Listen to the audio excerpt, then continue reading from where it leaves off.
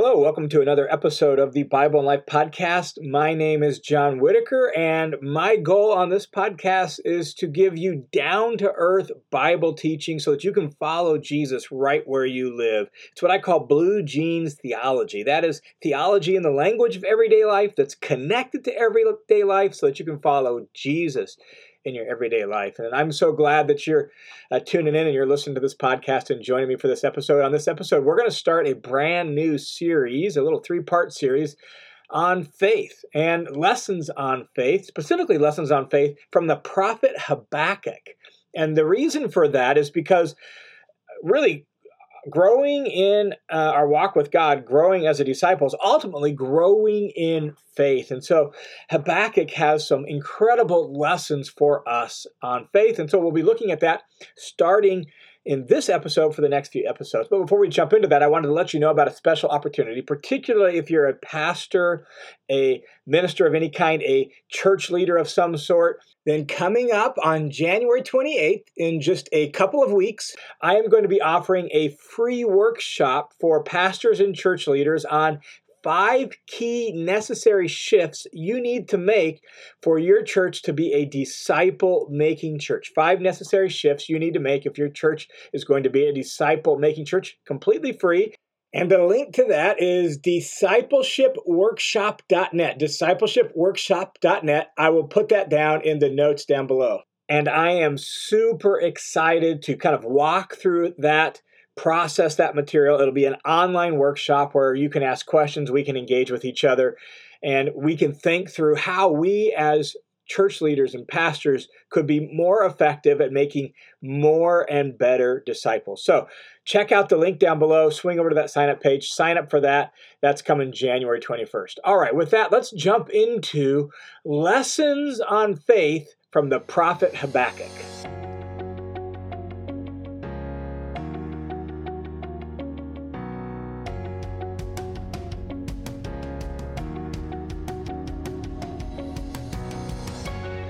All right, our walk with God is ultimately about our faith in God. That's what God wants ultimately from us is faith.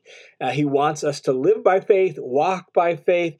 In fact, at the root of humankind's problem from the Garden of Eden on is a lack of trust, breaking faith with our Creator. And so growing in faith, walking by faith is central to what it means to be a follower of Jesus. And so in this series that we're launching on this episode, we just want to look at a few lessons, obviously not everything. We're not going to be able to say close to everything about faith, but we're going to look at a few lessons on faith from the prophet Habakkuk. Now, why Habakkuk? Why study him? Why lessons on faith from Habakkuk? Who is Habakkuk? And my guess is it's not a Bible book that most of us read very often, right? It's a very short, small, 3-chapter little book in the Minor Prophets section of the Old Testament. And yet, Habakkuk really becomes central in some ways to key parts of New Testament theology. There's a line in Habakkuk 2 that gets repeated in some of Paul's writings, and really we can learn a ton about faith from Habakkuk because of the situation that Habakkuk was living under.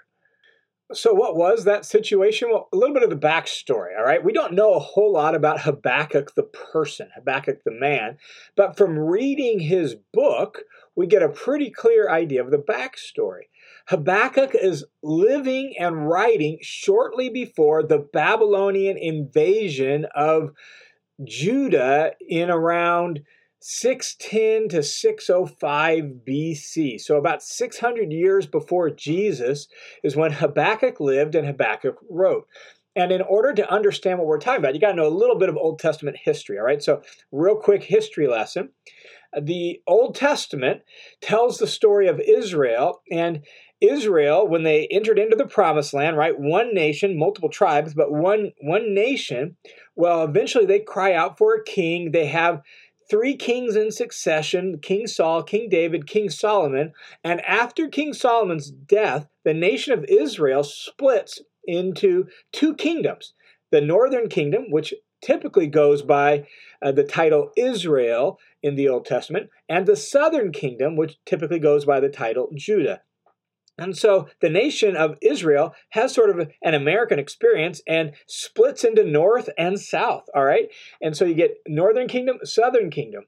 Well, over the course of their history, Israel is incredibly unfaithful to God. They keep breaking the covenant with God, and God begins to send them prophets to warn them, hey, remember the covenant? Remember what I said in the covenant? If you keep the covenant, here are the blessings. If you break the covenant, here are the curses. Well, guess what? You're breaking the covenant, and the curses are beginning to come, and the ultimate curse will be exile.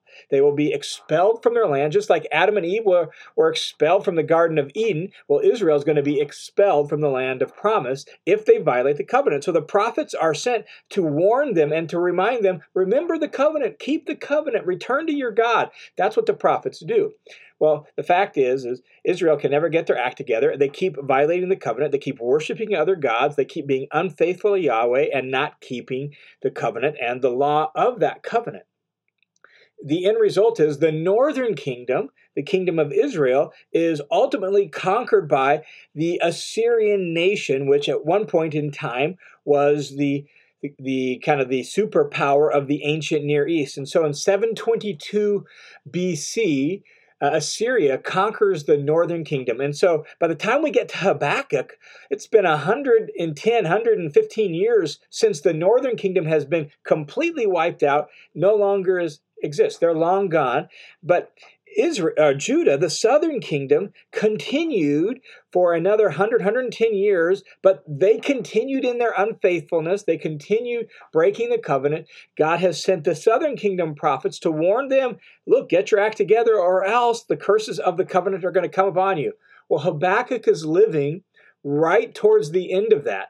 Assyria is no longer the superpower of the ancient Near East. Babylon is, and Habakkuk is living and writing right in the shadow of the Babylonian captivity of Judah, the Babylonian exile. So it's 610 to 605 BC. Babylon is the world superpower in the region. They are now invading all the nations around Judah, and they're threatening to invade Judah, and it's not looking good, okay? So you've got Babylon kind of out there on the outskirts of Judah. That's a bit of a problem. And so we kind of know at least what's going on both in Judah, the southern kingdom that remains, and in the political sector around Judah because of world history. Now, to zero in on specifically the backstory to Habakkuk himself and to the book itself, it's this. Habakkuk, as a prophet, is looking around at his people, Judah, right? The Jews, they're supposed to be keeping the covenant. They're supposed to be following God and obeying his law, and they're not. And so Habakkuk is looking around and he sees all the ills of society. He sees injustice. He sees greed. He sees abuse of power. He sees all the wrongs in his culture, in his society, and how these are supposed to be the people of God. And they're not actually doing what God has called them to do. And Habakkuk is deeply troubled and disturbed by all of that in the midst of this evil and this injustice. And then on top of it, he feels like, God, look at what your people are doing and how they're acting, and you're not doing anything about it. That's what's really going on in Habakkuk. That's what lies behind this short little book. And it's into that context, then, that Habakkuk writes these words, initially speaks these words, but then writes these words down for us so that we can learn lessons on faith from the prophet Habakkuk. In fact, one scholar actually says it's in this context of imminent judgment and unfaithfulness of Judah that Habakkuk provides a model of faith for the remnant of God's people to embrace. And then that model of faith gets passed on, not just to the remnant of Habakkuk's people in Habakkuk's day, but passed on to us today. Even in the New Testament scriptures, Habakkuk is called to as a model of faith for us. So let's jump in. And in this episode, I just want to look at the first few verses of the prophecy of Habakkuk so we can hear what Habakkuk does and says and let that teach us something about faith. So Habakkuk chapter 1 verses 2 through 4 is Habakkuk's initial response to God, and it's a prayer. So Habakkuk, unlike many of the other prophets, really what we get is this dialogue between Habakkuk and God. And it begins with Habakkuk's complaint, Habakkuk's words, here in Habakkuk chapter 1, verses 2 through 4. Habakkuk prays like this. He says, "How long, O Lord, must I call for help, but you don't listen? Or cry out to you, violence, but you don't save? Why do you make me look at injustice? Why do you tolerate wrongdoing? Destruction and violence are before me. There's strife and conflict abounds. And therefore the law is paralyzed and justice never prevails. The wicked hem in the righteous so that justice is perverted." So what's Habakkuk's struggle? Well, as we noted in the introduction, Habakkuk's struggle is this, that God's people are going against God's law, and God doesn't seem to be doing anything about it. And it's troubling to Habakkuk. It's frustrating to him. He's looking around at his city and his people who are supposed to be the people of God, and he's seeing violence. And he's calling out to God, "God, look, can't you see the violence and the wrong-headedness, how people are wounding each other, and you're not delivering us? God, I call out to you for help, and you're not doing anything about it. God, why do you make me look at injustice? Why do you yourself, God, tolerate wrongdoing?" So Habakkuk's struggle is that he's been praying and talking to God and asking God to do something about all the wrongdoing among the people of God, and God seems silent, and God's not doing anything. Have you ever felt like Habakkuk? Have you ever looked around at the world and wondered what in the world is going on? And it seems like injustice is prevailing. It seems like people who are supposed to know better and know what's right are doing wrong, and they're participating in injustice. And you want God to act and do something to make it right. And God doesn't seem to be doing anything, and he doesn't seem to be answering your prayers, and you want to pull your hair out, and it's frustrating. Well, that's where Habakkuk is at. Habakkuk knows God's character. He knows that God is a just God, that God is a God who loves righteousness and can't tolerate wrongdoing. He knows all that. He knows that God's law, right, the Torah, the Genesis through Deuteronomy, his law that he's given to his people is wise and good and right. He knows that as a faithful follower of God, and yet God's not acting, and he's trying to reconcile God's inaction with God's character and God's instruction. And Habakkuk is really struggling to figure that out. And so what does he do? He lays out his complaint to God. And that's what we get here in these first few verses of Habakkuk. We get Habakkuk's prayer, and it's not a warm, sentimental prayer. It's not, a prayer of comfort or even a prayer of praise. It's a lament. It's a complaint. Habakkuk laments and complains to God. It's not a lament that says, "God, if you're really there, do something." It's not that kind of complaint or lament. It's, "God, I don't understand. Things aren't right. Things aren't in keeping with your law and your character, and you're not doing anything about it." And so it's not this lament of questioning God's existence or questioning God's presence or even questioning God's power. It's questioning, "God, why are you inactive? Because this doesn't line up with what you've taught us, what I know about you and what is right. God, I don't understand. Things aren't right, and you're not doing anything about it." And this is faith at work.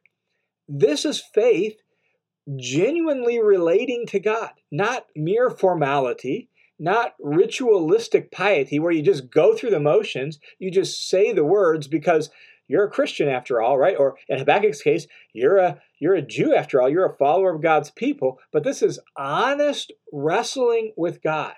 It's the kind of thing you would do with maybe a close friend who's also the CEO of the company you work at, and he seems to be ignoring what's going on in the company that's wrong. It's like, dude, you're in charge here. Don't you realize what's going on? And you don't seem to be doing anything about it. This is honest wrestling with God. It's laying out your sincere disappointment and frustration and complaint and lament before God. And this is what faith does. Faith does this. Faith enables us to be frank with God. Faith enables us to be frank with God. In fact, in the New Testament, in the Greek language, the word for this is parrhesia.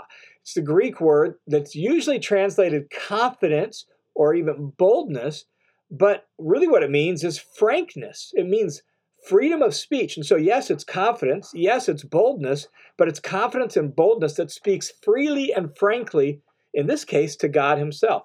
You see this word in the New Testament in Ephesians chapter 3, verse 12. Ephesians 3:12, the Apostle Paul writes, in Jesus we have boldness, that's parrhesia, that's frankness, that's confidence, that's freedom of speech. In Jesus we have boldness and confident access through faith in him.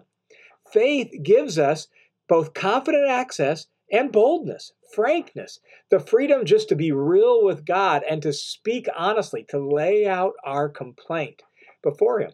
Or another passage, Hebrews chapter 4, verse 16, says this, therefore, let us draw near with confidence to the throne of grace. That word confidence there is parrhesia. It's frankness. It's boldness. It's freedom of speech. So let us draw near to the throne of grace with the confidence to freely speak our mind to God so that we may receive mercy and find grace to help in our time of need. And so we come before God freely, openly, honestly, frankly. That's what Habakkuk's doing here in Habakkuk chapter 1, verses 2 through 4. He's laying out his complaint freely, boldly, frankly before God. And this is an important lesson about faith, that faith doesn't have to be always warm feelings, right? Faith isn't always about just feeling good in God's presence. Faith sometimes wrestles with God. Faith sometimes complains to God. Faith sometimes expresses sorrow and lament to God. Complaint and lament are consistent with faith in God. Complaint and lament are consistent with our faith in God. In the scriptures, it's even an expression of our faith in God.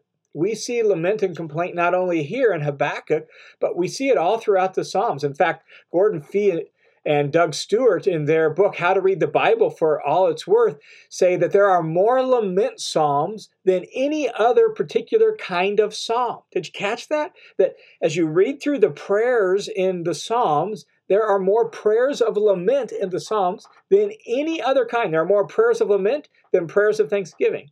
There are more prayers of lament than prayers of praise in the Psalms. That lament is just consistent with and an expression of our faith in God. Here's the thing, however. Prayers of lament, both here in Habakkuk and in the Psalms, prayers of lament in the Bible are not prayers of doubt. They are prayers of complaint, asking God for help. It's not that they don't have confidence in God. They're not questioning God's presence or questioning God's care even, or questioning, does God exist? They are prayers where they believe in God. They have confidence in God. They know God's character, but God doesn't seem to be acting in keeping with his character, or God's gone into hiding in silence. And so they are prayers of deep trust, even though circumstances don't line up with what is known about God. That's how prayers of lament work. And as such, Habakkuk's lament shows us that faith complains with a big view of God and his character. That's really, really important. So I hope you caught that.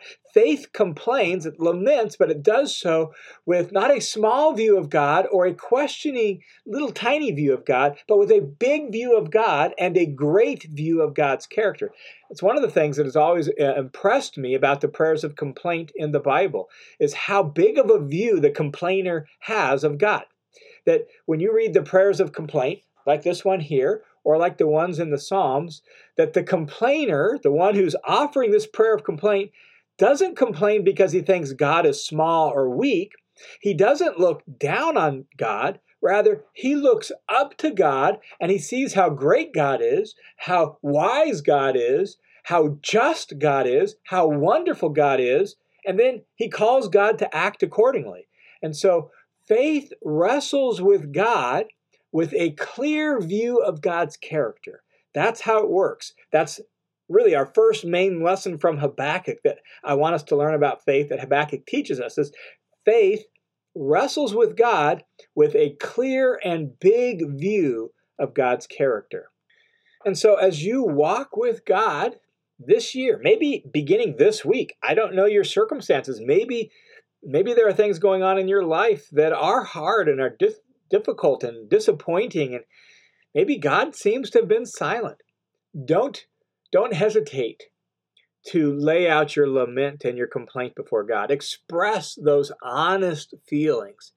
But like Habakkuk and like the psalmist, do so with a big view of God and a clear view of God as one who knows more than even Habakkuk knew, because you have seen the fulfillment of God's promises to God's prophets and God's people in the coming of the Messiah. And you've seen God's mercy in laying down his life for you in the Messiah. Knowing all of that, and knowing therefore how much God cares for you and cares for this world, and how far God is willing to go to rescue you and rescue this world, knowing all of that with that big view of God's care, God's love, God's mercy, God's power, God's wisdom, lay out your lament and your complaint before God. As you walk through 2021, if things don't go the way you expect, or in those moments where disappointment hits, don't be afraid to lay out your complaint to God, because faith in God is consistent with complaining to God, but it does so with a big view of God. And thus, as God's people, we walk with him honestly, confidently, sharing really what's going on inside of us as we try to understand God. The reality is, God is infinite and we are finite. He is great and awesome, and we are small and limited. And there's going to be plenty of times where we don't understand what God is up to. And that's right where Habakkuk is at. That's where Habakkuk is living. And God doesn't fully make sense. Now, as we walk through the other parts of Habakkuk in the next couple episodes of this podcast, we'll see how God responds to Habakkuk, how Habakkuk responds to God's response, and then we'll see what that teaches us about our walk of faith with God more and more. Hey, thanks for tuning in to this episode of the Bible and Life podcast. I am so grateful to you for being a part of the Bible and Life family. Thanks to those of you who support this ministry by your prayers and your generous donations. Thanks a ton for each and every one of you being a part of the Bible and Life family. God bless you guys. I hope you walk by faith in God this week, and I look forward to talking to you again next week.